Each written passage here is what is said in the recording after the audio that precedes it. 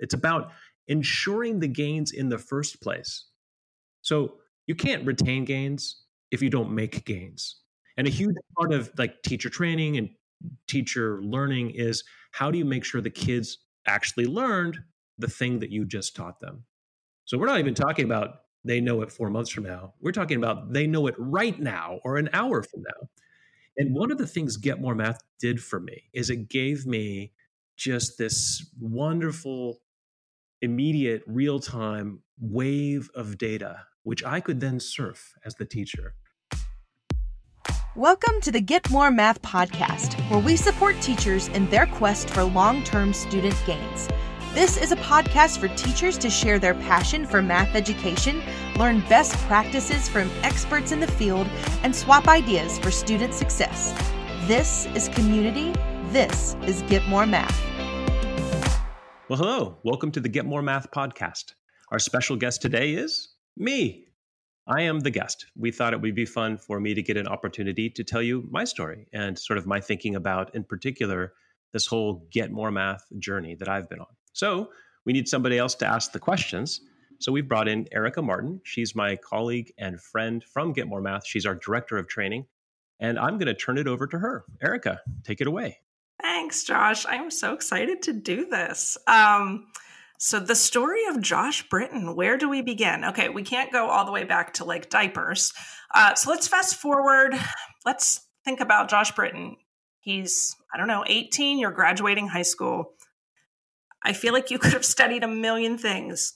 How did you even decide math teacher, math education? Tell me a little bit about that first. Okay, sure. I certainly did not at 18 have any ambition to be a math teacher. In fact, shout out to English teachers. I thought maybe I'd be an English teacher or a writer. So when I went to college, that was the first thing on my mind. Went to a couple classes I went to Haverford College and very much became dissuaded rapidly.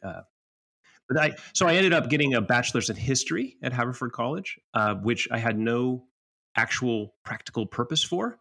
So I got out of school and I'm sort of like, okay, now I need to do stuff for money.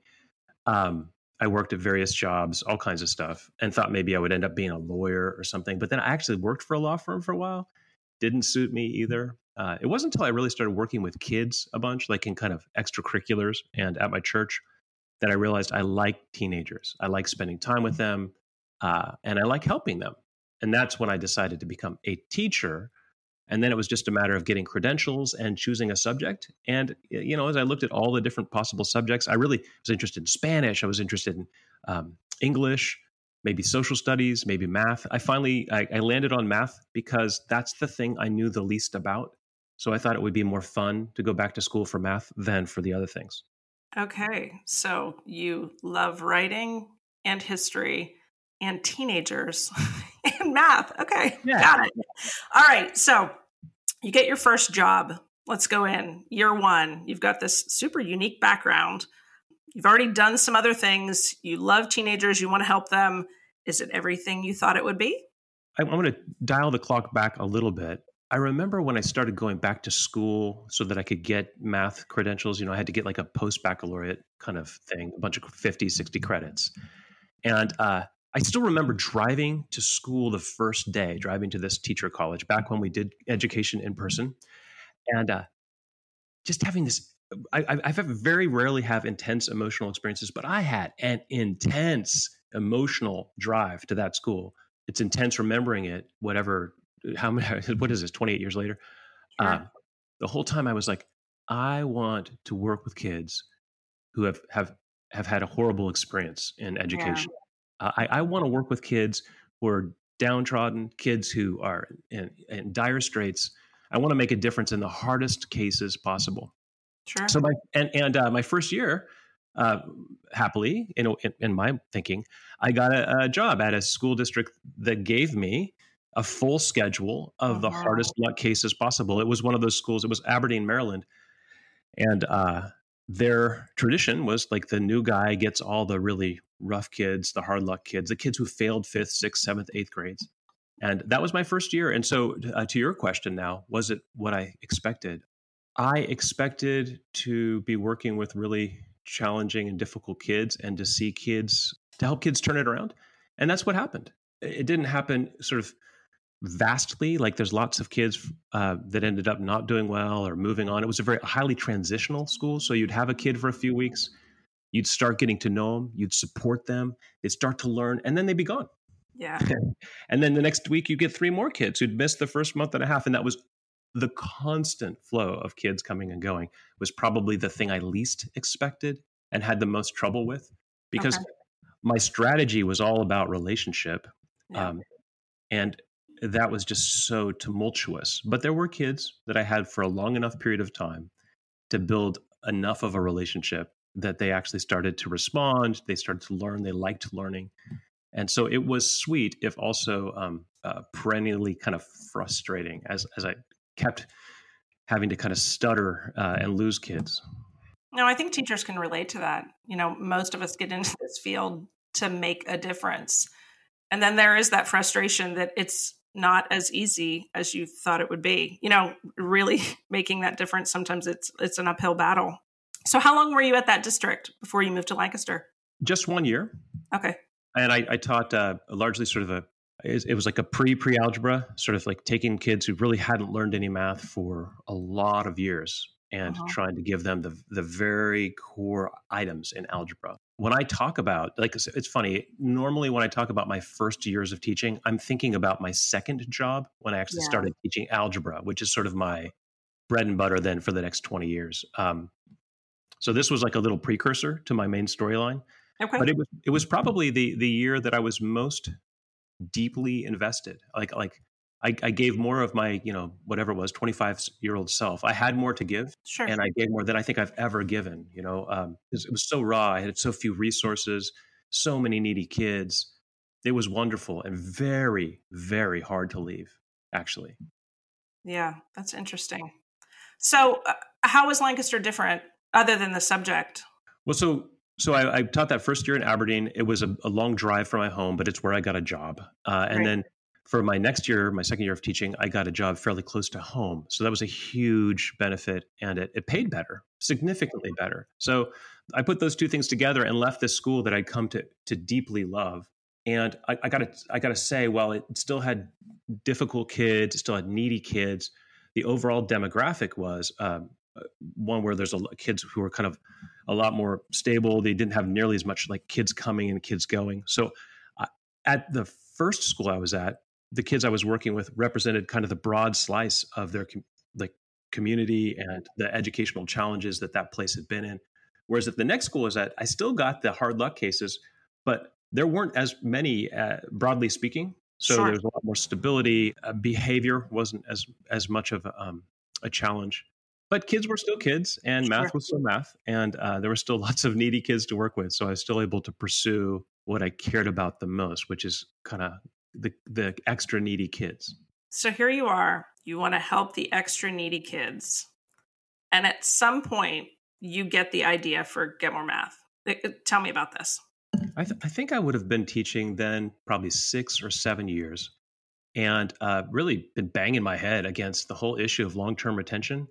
You talk about surprises. Going into the profession, I had not a thought in my head regarding long-term retention. Like that wasn't even a remote consideration, and really hadn't been in my what do you call it, teacher training. You go to school. I went to this Millerville University, and we didn't talk about long-term retention at all. We talked all about short-term retention, making sure kids are learning the content and all that, but we never did that. So I had learned the hard way over my first years of teaching that without deeply addressing long-term retention, my kids weren't really carrying much from one year to the next. And that was really frustrating.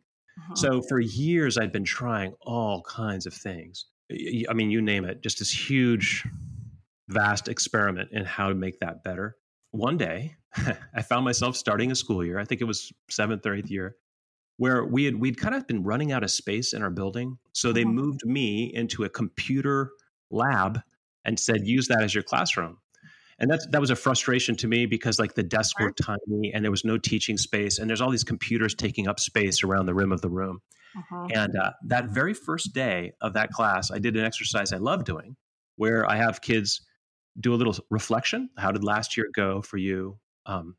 What are your goals for this year? Is there anything you want to change? And Erica, I remember this moment, like this distinct moment. I'm walking around the room and I'm thinking to myself as they write, I'm thinking, well, what do I want to do differently? What do I want to change? I'm kind of doing my own reflection. And there was a moment where all of a sudden, like all those years of frustration with long-term attention, all those attempts that I made sort of coalesced into the idea for Get More Math, like a literal moment. Like one moment, the idea was not in my head. And the next moment, it was in my head. It was wonderful. I've never had like an epiphany before or after.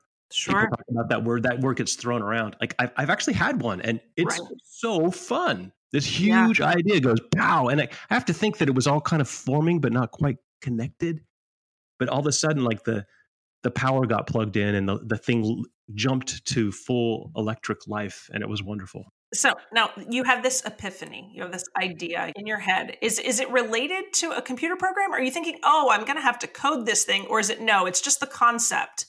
And then you just happen to notice you're in a lab with computers. No, yeah, it's the whole thing. Like all the pieces were kind of there and they suddenly all connected. So I'm sort of like, it was sort of like wait a minute. I'm in a room full of computers and like, I sort of know how to program. And like, I have an idea for a program. All kind of happened at the same time. I laugh, Josh, because it's like almost unbelievable. You know, like the fact that you're the history guy that loved English, that happens to love teenagers and decides he wants to teach math because he doesn't know much about it. And then he ends up in a computer lab, has this epiphany and thinks, well, I sort of kind of know how to code. I'll just build myself an app. Like if I didn't know that it actually happened, I might not believe you, but I do because I used the app and you know, now. And it did happen, right? Yeah, for sure. It's an amazing story. So then what happens? You like leave and you go home and you're at the dinner table and you say like, I think I'm going to just build myself this thing. Tell me, keep going. Well, I mean, see, it's a little fuzzy. This is 16 years ago. Sure. But I just went into sort of obsessive overdrive, which is my MO, really. At that time, I did know some computer programming. I'd actually taught a computer programming class, which does not mean you're a computer programmer, by the way. Right. But I knew enough to be decent as a programmer. The kinds of things I wanted to achieve all of a sudden were way, way, way beyond my skill set. So I started pushing my skill set, reading books and staying up late and coding, just so I could get a prototype in front of the kids. And so I'd say within a month or so, I had the very first, little tiny version of Get More Math. Like that's 15 years and 11 months ago, right? So that was the first month of work. And now we have been working on that since then. But that's the beginning. Okay, so as a GMM groupie here, can you tell me what that first version looked like? What do you remember? Sure. Oh, absolutely. How could I forget? So let's just start with what the student sees, because that's all there was. There was nothing that the teacher saw. There was no teacher app that you could see. Like it was all kind of geek stuff in text files. Like I understood it, but it was really, literally absolutely impossible for anyone else to know the teacher parts because there's a bunch of text files on my machine. But anyway, the student experience was they would log in and they would see a math problem. That's all they would see. No like points or, nothing else, just a math problem. Colored squares? Yeah, colored squares came years and years and years and years later. So they see a math problem, and when they got it wrong, it would still just sit there. And when they finally got it right, they'd see another math problem. And there was no like practice sets and mixed review. It was always mixed review. Sure. And the algorithm that shows what they should work on was very, very, very simplistic. Like, so, I think about algorithms a lot, right? That's a thing I like. Uh-huh. And that algorithm I remember because I was just like, take a first stab. So it would always be, they'd see a problem that was represented the thing they haven't done for the longest period of time. Okay. And then they'd see a problem that represented the thing that they had the worst percentage on. And it would just go back and forth between that. Okay. Well, that's funny because that's to some degree like the basic level of understanding of what the now very complicated algorithm is. That's still to most of our GMM teachers, that's what we think. Oh, Get More Math picks out the problems the kids really need to practice because they're not good at it, or the stuff that's getting really old. Yeah. Yep. So it's interesting that was your most basic, beginning stage, and then you just tweaked it, which is cool to hear. Right. So you start out with this very basic version. I find this app in 2016 and it's anything but basic. It's got so many pieces to it. Do you remember the first major new piece that you built to it as you were growing? That you were like, wow, I think I need this thing? I sort of do. My main focus at first was all about the student experience. So I wanted the students to experience this as a positive thing. This was completely off the charts. They're sitting at a computer doing math. This was a good number of years ago, and it was not the expectation. So I wanted to amp the friendliness of the experience and the energy of the experience, which it's fun. You don't get that now. Like, it was already mind blowing to them that they didn't have to open their textbook, Right. But anyway, so I started writing things that made it fun for them. So I wrote games for them. I wrote messaging. So it used to be kids could send messages back and forth to each other. We had to turn that off when we kind of went big because that's all kinds of security issues there. But back when it was just me and my kids, it made perfect sense. I wrote a feature so like if you get a problem right, like there would be like an animation sort of. Oh, Right now, you know how smileys fall down the screen? mhm. That's a distant grandchild of the original, way more multi-featured. Like for example, sometimes if they get it right, the screen would sort of crack down the middle and then rip open, and this message would shoot up to the front saying "Great." Yeah. Or I made it. Here's a mistake I made. My principal graciously allowed me to take a picture of him frowning with his arms crossed. Okay. And so if you got a problem wrong, his picture would flash up. Can you guess what kids then did? Got them wrong on purpose just to get that? They loved that picture. Yeah, So sure. it incentivized getting problems wrong. So I turned that feature off. Like so many things I've done that didn't work the way I expected. That was one of my early backfires. We would like to invite all of our listeners to visit our website at getmoremath.com, where you'll find helpful information about how Get More Math can help you transform the math education experience through targeted mastery and cyclical review. We welcome you to take advantage of our free trial for the 2021 school year. Find more information about the free trial at getmoremath.com. Now, back to the show. Okay, Josh. So you have the epiphany. You start building Get More Math. It goes through its early stages. Your intent is long-term retention for your kids. Tell me what it looks like or how you notice that it's working. How do you know? Well, I'd say there's stages. It began with just student engagement. So I benefited from the fact that at that time, most kids really hadn't used computers in their educational process. So it kind of blew their minds that they got to set aside their textbooks and go log into a machine and be sitting next to their friend, maybe chatting about something. I would play some music and they'd be cranking through math problems on my system. So student engagement started going up.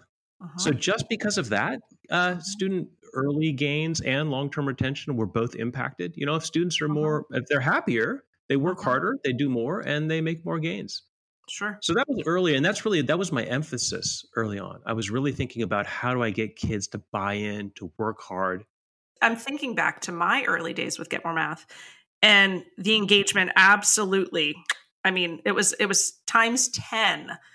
But it was because the kids had to fix their mistakes. And that was never the case in my old practice. And so I'm wondering, you're sort of saying, oh, they were engaged because they were excited about the computers and sitting with their friends and the music. I'm wondering, how did your kids react to this concept that when the problem was wrong, correcting it and identifying the error was important and now required? Did you get pushback there? Well, not that I recall. I think kids really liked learning the material. So fixing their mistakes, getting a new one, and getting it right was, my favorite adjective for that is intoxicating. Just it went to the head. They got excited. It was motivating to be able to exercise their brains and prove to themselves and to others that they understood. So the more they did, the harder they would work, because it was so gratifying to be able to get the immediate feedback. That's a huge part of it. And demonstrate that they were making gains. Kids like that. Kids, especially kids who have a history of failure and difficulty, boy, they start learning, and they learn that they can learn, and they get excited. Sure. Yeah, they build some confidence. So it was a lot of it was about the student mentality, student focus, student energy. What people kind of always hope to see is sort of a neat data package. Well, before I had these results and after I had those results. Those first few years, I never had anything like that. It was more, I taught long enough that I kind of knew what to expect, what kids could attain, what I'd seen kids attain. Certainly, year on year, I'd give final exams. So while I had some ways of gathering data, mostly, I'm going to say anecdotally, I just kind of, this is weird to say, but I saw long-term retention. It was obvious to me. I would be teaching a lesson 4 or 5 months into the year that required a whole bunch of prerequisites. Like, boy, the thing I taught 2 months in or 3 months in, they better know that, or I'm going to have to reteach those things in order to succeed with this new thing. Oh, I always hated that. Sure. Well, that just was kind of gone. I would get to the thing 5 months in. I'd say, well, we all know how to do this 2 month in thing. And they're like, yeah, we do. Right. Like it was in place. So Sure. I was able to, it actually accelerated what I could do. I could do more and do it better because I didn't have to keep reteaching over and over again. Right. So that's probably where I saw the most sort of striking change in terms of year on year, what was different about what was happening in my classroom. At that time, we didn't really have the big standardized tests at the end of the year for a course that we do now in Pennsylvania. So it was largely just from, anecdotal observation. I saw a lot of change. No, I can relate to that too. I don't know if you remember the voicemail that I sent you. I have it. Yeah. I still have it. I love it. It wasn't a test score. It wasn't a standardized test. It was a student who had a big, scary systems of equations problem on his screen. And I walked over immediately ready to help. And he turned to me and he said, "Oh, no, I got this." And I was like, oh my gosh, I taught that 3 weeks ago. And he just told me I got this. And it's cool because as a teacher, sometimes that means much more than a test score. That's cool. That's cool. Absolutely. Okay. So you build it, you see it working in your classroom and it just keeps growing and growing. When does it start to reach out to other teachers or how? So we almost have to do a little bit of a time warp. There's like a decade there where I'm just using it on my own, absolutely focused on the kids in front of me and improving their experience, their gains day to day to day. Somewhere in there, I started having co-teachers. Okay. Like that really wasn't a thing earlier in my career. Like I go back, right? Yeah. So having co-teachers. So that was the first chance I had for other teachers to sometimes be involved in my thinking about what should happen in the classroom and how to use Get More Math as a tool. And then, pretty soon another math teacher in my department wanted to use it. I guess we started having more computers available, so it was practical. And so I'd say by the end of 10 years, 11 years, 12 years, most of the teachers at my school were using the system. And at that time, I was just running, like it was only available at my school. It's not like you could log in the internet and use Get More Math. The way I had built it, it only actually ran sort of inside of our system. At some point, I decided, I think I've done something that's big enough and worthy enough to try to put it in other people's hands. And so then it was a huge sort of technology push. I actually took a semester off from teaching and just devoted myself, 24/7 to making it sort of worldwide accessible. Back in the day, we used to talk about www. Anyway, and then so then I had it so that teachers at other schools could try to use my system. And at first, nothing happened. Like I didn't actually tell. I made it possible, but then it was a long time before I don't know, a teacher heard about it somehow. So their friend told their friend. She came and spent some time with me. Then she was like, "Hey, we want to use this at my school." And around then, I thought, okay, I'm going to start a little company and share Get More Math in a bigger way. That's cool. Now, I wonder though, because I feel like Get More Math at its core is about building long-term retention, and that is done primarily through the mixed review. And we know we also provide focused practice. So as these other teachers are using it, and it's just you don't have a training department or a training team, are they sort of falling in line with your thoughts on how it works and what's important, or are they just sort of like running with it? Like, are they seeing the results as well? Do you have any stories about their experiences initially? Sure. So the very first school that started using it significantly, I went out there a ton. I went out there and talked to the teachers, showed them how it worked, explained. I learned early on that the vision is more important than the software. That's right. So, you could show people software, they could click on buttons and still not get it, sort of.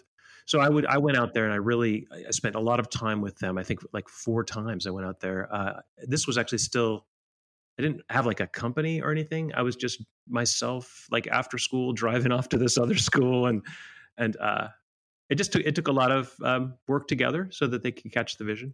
But they loved it. It made a big difference for them. They still use it now, so that's kind of neat. That's awesome. So I want to ask a personal question. You're teacher by day. You've got to be coding all night. I'm assuming you're sleeping occasionally. It sounds like you're also the training department, and you are providing on-site trainings here. Tell me about those challenges. I know you're married. I know you have 2 children. That seems pretty incredible to me. I never really experienced it as a challenge until when I started really sharing it to schools outside of my own school. So the first 10 years, which was probably when I put in the most work, just hundreds of thousands of lines of code, constantly improving and changing the system to make it really work well. Right, a decade of that work. That was so much work, and yet I don't really remember it as tons and tons of work. I loved doing it. It was fun. It was tons of fun. So for me, that was like, it was so motivating to make a thing, change a thing, and then the next day see a bunch of kids happy about that. I'd make this game, and then they'd play the new game and be like, wow, this is great. So I would make another game, right? And just it just cascaded. And for me, it was kind of, after 10 years of that, it was really fun to sort of step back and look back and go, whoa, daily intense obsessive efforts for 10 years, and I made something kind of big. But anyway, it wasn't at cost, I don't think. I was younger, I had strength, and I loved it. When I started reaching out to other schools, it started stretching me too thin. Sure. I just couldn't be all the things that I was supposed to be. And that's when I had to make a hard choice of like, look, I can't be a full-time teacher, a full-time dad, and everything else that life demands of you, and also be like traveling around helping teachers, basically providing what we'd call now customer service. Although then it was just like, wow, I have more friends who constantly need to talk to me. And that's when I finally decided in 2016, I decided to start a company and stop teaching. Well, I know I speak for all of the Get More Math teachers out there when I say thank you for the endless hours of making a thing, using the thing, and then changing the thing. Because I hear that constantly from our teachers when they say, we can tell that a math teacher made this. Because you would run into a circumstance in your classroom, and then you would go back and you would change the app to address it. And it's funny, the little places that shows itself throughout the app. So I'm so grateful that you were able to make it while in the classroom. I think it's part of the reason that it's so special. So it starts to sort of grow organically. You realize, hey, I don't think I can do it all. Get More Math becomes a company. Now you've got teachers, thousands of them using the app across the country and sometimes outside of the country. Was that ever even in your wildest dreams? Like, that the day that you have your epiphany, is that part of it, or it's not something you ever even expected?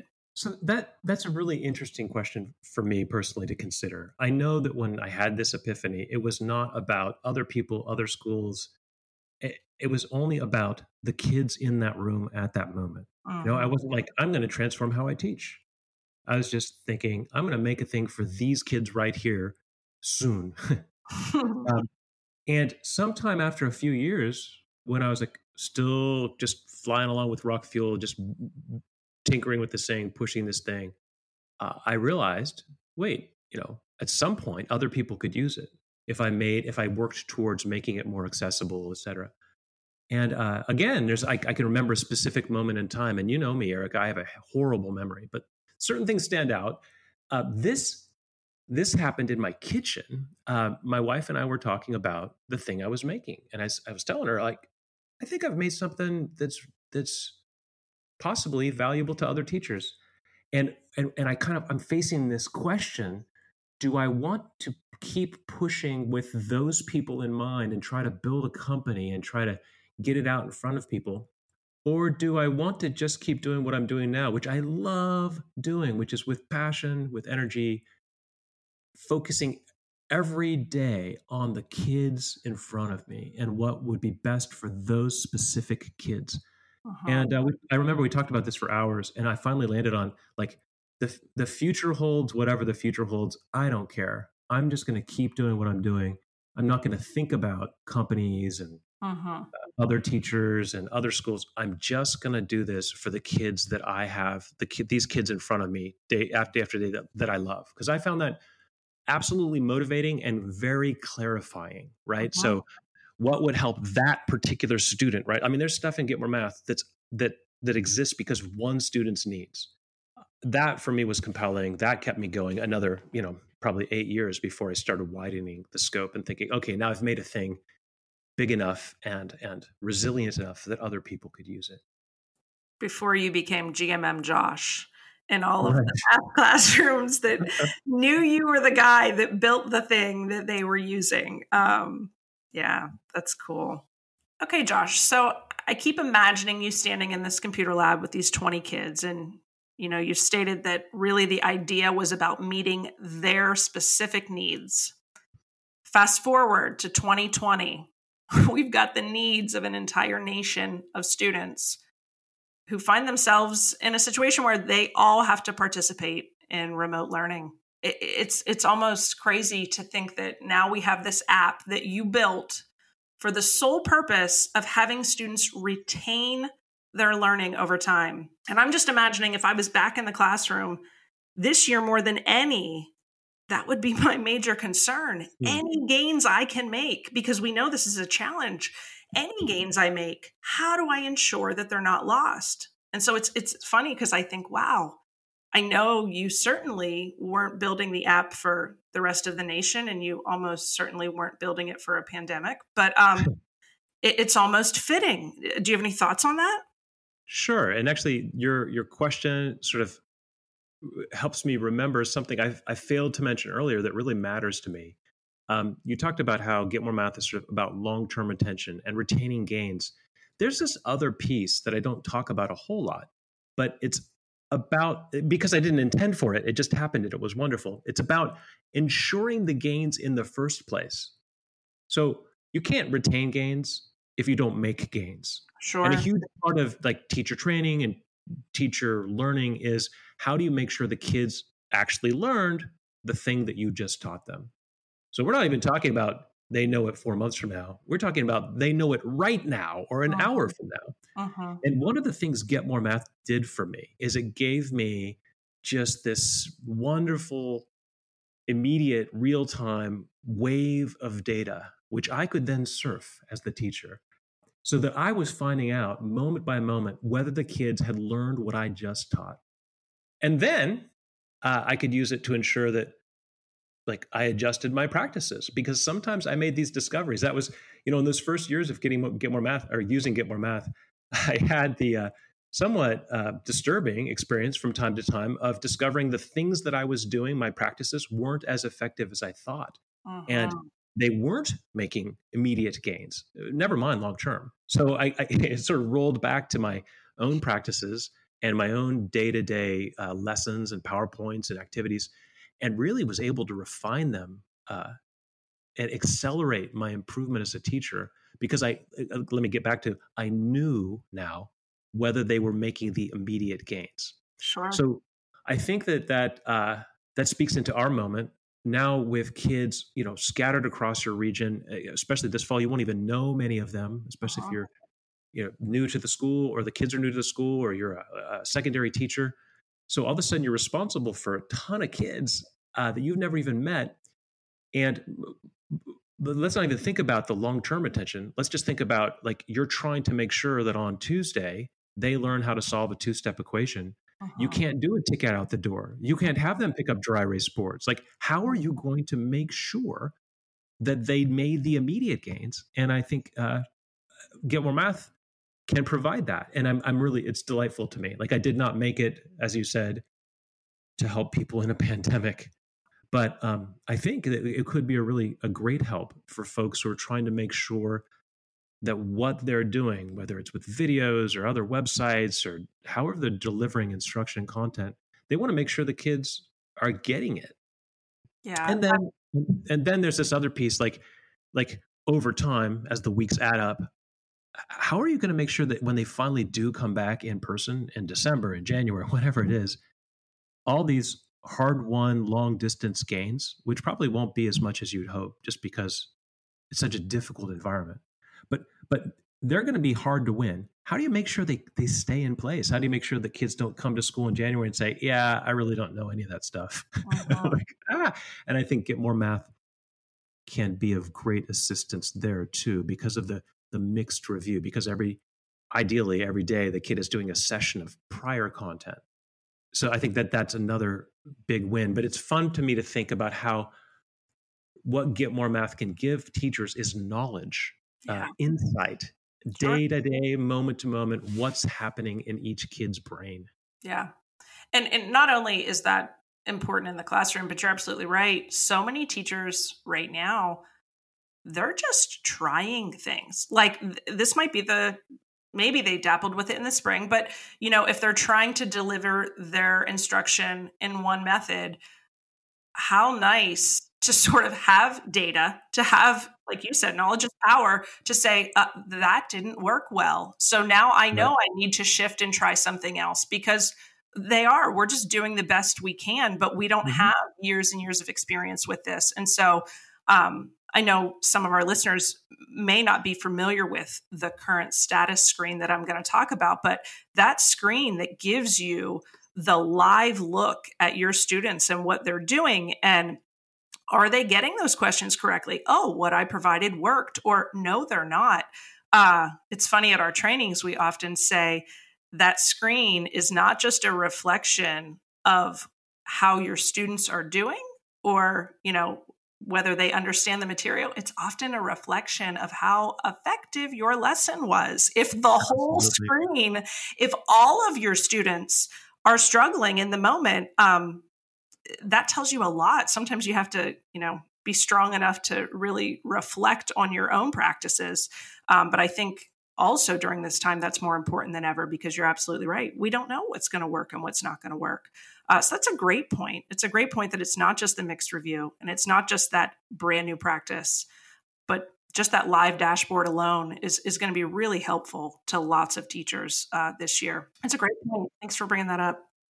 Yeah, I think one of the most powerful aspects, one of the biggest strengths that I had as a teacher was reflection. The ability to, day is over, kids have gone. Okay, how did that go? How do I want it to go next time? And, you iterate every year, you give it another shot. Sometimes that was painfully slow. I had to wait 365 days to teach that lesson again, but I would take copious notes and I would learn from my mistakes. And a huge part of reflection is having data, like having information. And so Get More Math wildly changed the data landscape for me, made it much richer, brought things out in really stark clarity. And I experienced those days where, like, my current status screen shows a whole bunch of kids were stuck on something I just taught. I learned to experience those days as wonderful. Yeah. Like, that's odd to say, but really it was like, oh my goodness.